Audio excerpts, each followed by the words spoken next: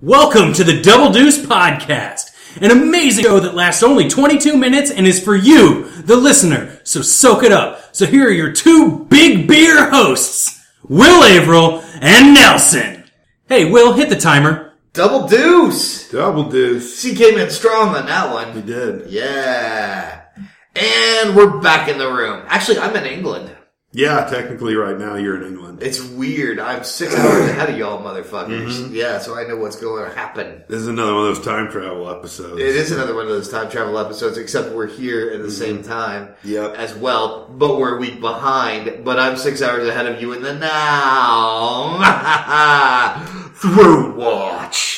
Still doing okay. Alright, good. Still Excellent. doing okay. We still got Amber here. I feel like I can feel it like starting to crumble at the edges. It was sounding a little like last week's episode, which was actually just a few minutes ago. Mm-hmm. Like right at the end, you were starting to sound a little, maybe like it was starting to give a little. It's like it's the very first, you can see the footsteps in the water of the T-Rex, of the throat coming apart. You can't really hear it yet, but you can kind of feel it a little. Yeah, I can see it in my beer. Yeah, exactly. I hate that feeling. There's nothing worse than nothing worse than losing your voice. It happens to me. Like one day, did I tell you about the time that, actually, here was the weirdest. Happened about 8 months ago. I was at work and I'm talking and I cough, gone. It just goes. It just blew out. Big cough, yeah. And I start coughing and I'm trying to respond to, one of my coworkers, and I can't. I lost it completely. And she's like, what just happened? I'm like, I don't know. I got a little bit freaked out. Apparently that happens. Yeah. Yeah. Amber's back again too. Amber is back, with a brand new edition. Hi, Amber. Hey. Amber thought last one was the longest 22 minutes ever. Now let's see how this one goes. For those of you who missed that episode, at a certain point she thought we'd already started doing this one. She's already halfway through this episode. It's like that karate mentality. She's through the bricks and on to the Red Lobster. She's become unstuck in Double Deuce. It's true. But the good news is she's got a green belt and she's having those. What are the good shrimps at the Lobster? She's having those shrimps, the good shrimps. We're both like, I don't know. no idea what the fuck you're Maybe talking I should go about. back and explain. What are the good Every shrimps time I at went to a Lobster? taekwondo, all my taekwondo belt competitions were in Kansas City. Wait. You were in taekwondo. Yes. Let's go back there. Yes, I was in taekwondo. Okay. Like up till about 2 weeks ago. No, this was when I was a kid, and we'd always have the belt competitions in fucking Kansas City. So we'd always take a bus, and then we get to take the bus from the taekwondo competition to Red Lobster. Sweet. And we get to have a Red Lobster lunch, and then we go back to But what was Lawrence. the good shrimps?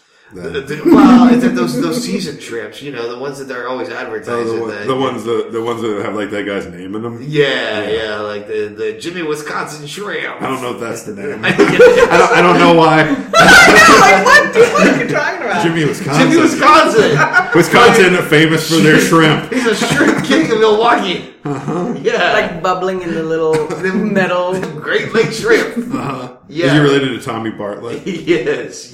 That was where around the Wisconsin Dells, like Tommy Bartlett owns and operates a bunch of the shitty little museums. I say shitty just because of the way that they're kind of put together, but they're actually fun, especially if you're high. I remember going to Tommy Bartlett's Robot World with cows. It was kind of amazing. Especially because you're going through, there's these two robots and you're in a spaceship that's in trouble, and these two robots keep going behind glass as you go through halls, trying to be oh no, it's an emergency. And then you go through, and then there's just some exhibits about robots. I think there was a robot dog demonstration back when those robot dogs were coming out. So that we kind of had to back away from because it was I think it was 10 8 to 11-year-olds and us, and then we kind of looked at each other and just backed away from it. So this isn't for us. as fascinating as this robot dog demonstration is. You guys were the creepy old guys in the robot museum. It's true. This was a while ago. Yeah. I mean, we were still technically the creepy old guys, but I think we were like 25. Not 37, Don't you wish you 38. could go back and do it right now? with the I would beard go back and to Tommy everything? Bartlett's Robot World in a heartbeat. All right. Well, hey, I there wish you I go. was there right now. Hashtag robot museum. They've got some VR games at the end. I think we should make a road trip. Amber, you in? Let's leave right after this show. I'm so confused. All right. Tommy Good. Bartlett's Robot Museum? Robot World. Robot World. Where is this? In the Wisconsin Dells. Oh, okay. Or as the Gotcha. sign said at the convenience store that we parked in to sleep the night before, the Wisdells. So this episode is off like a fever dream.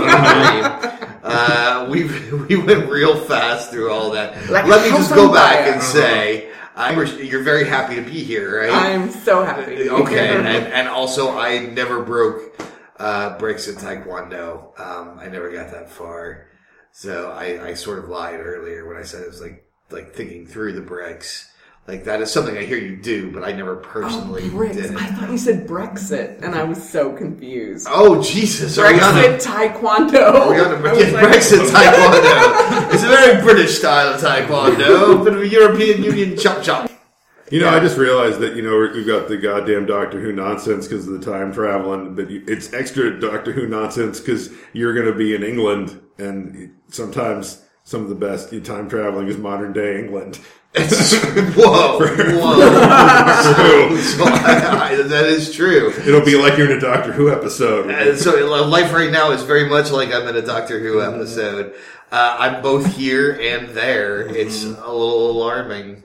So is there anything you want to ask me about England while I'm here? Yeah. Yeah. I just have it so fixed in. I was there in 2000, and so I have Right. it so fixed It's in my changed. mind, my picture. I'm sure. Right. A lot, and I don't even know what to ask. Does the food still suck?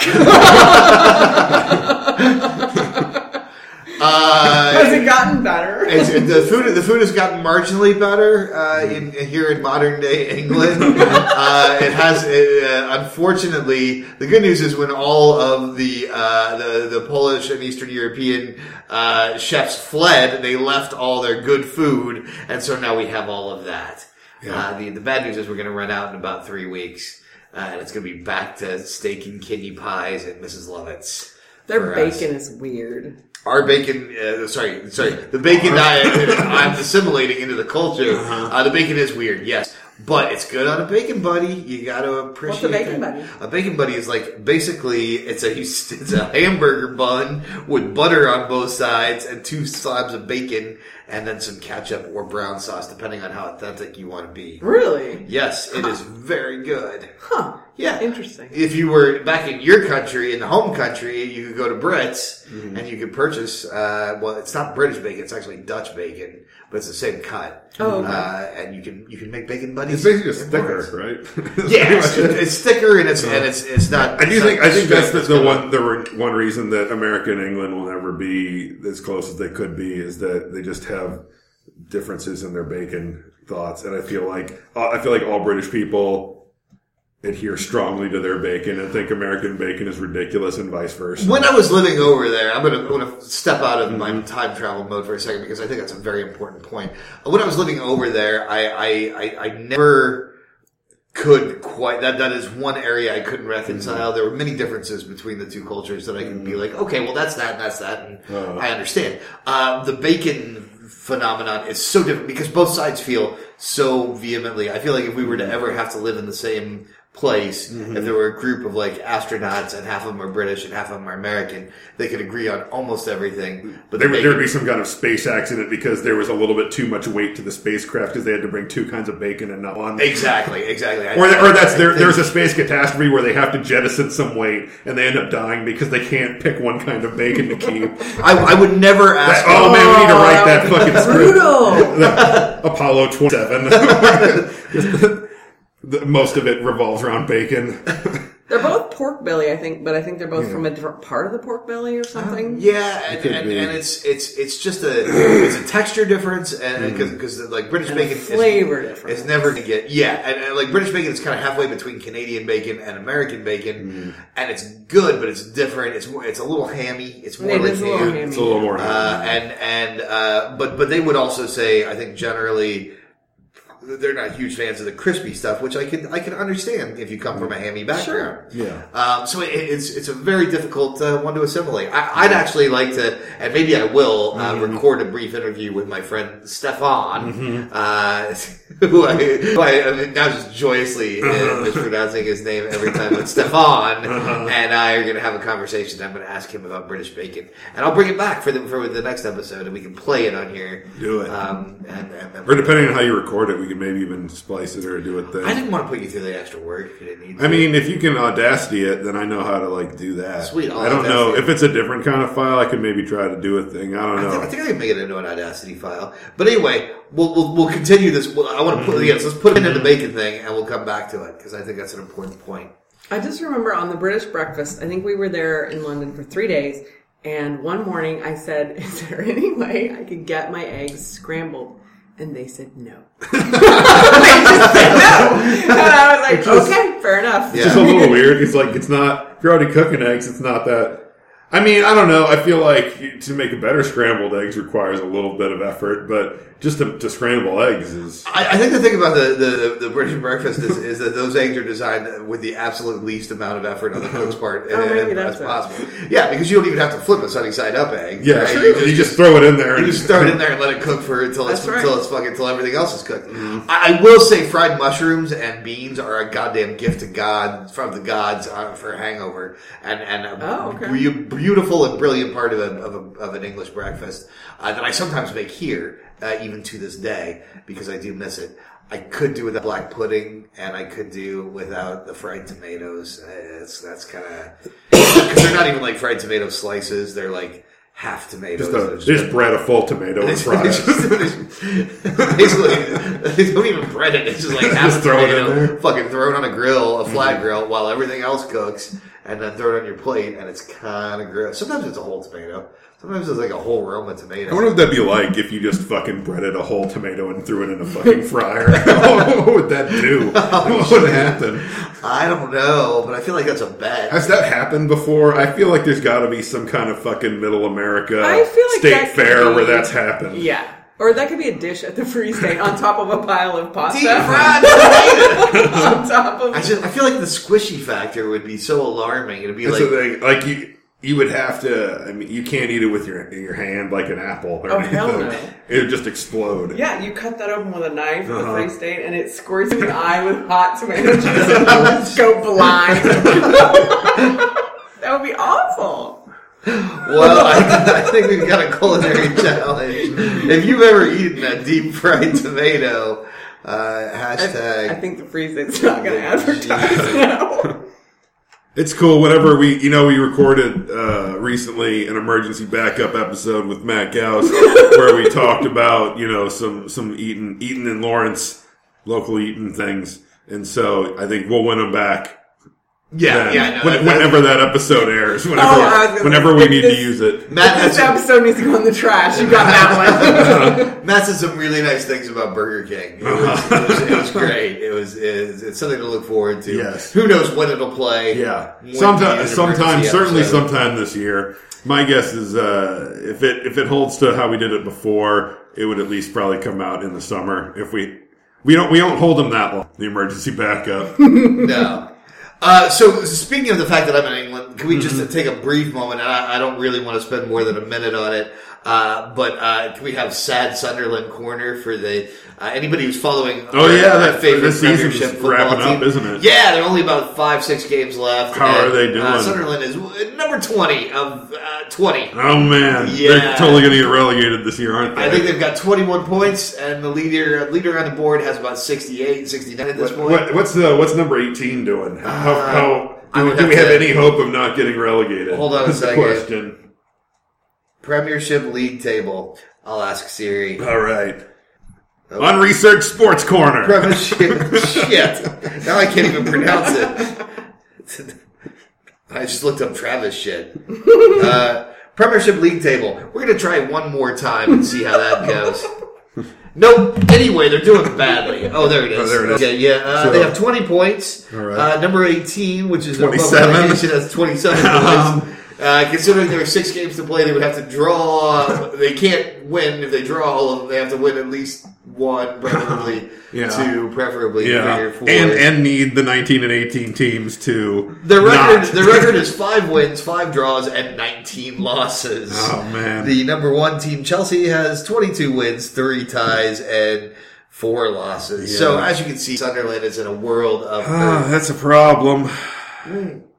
I also realize this is the 10th anniversary of my Sunderland fandom. Well, while you're over there, you should really try to catch a game because it's probably going to be the last time you can for at least a year or Last two. chance to see him in the Premiership. Yeah. Which means the last time, because you won't see him if they're not in the Premiership in America. No, I barely see him now. Yeah, but they do show Premiership games every week here, but it's hard to catch a Sunderland one. Yeah, they'll start showing them now because it'll be the battle for relegation. But Could be. They might be able to catch one here. They start moving into here's the ones that are going up, here's the ones that are going down.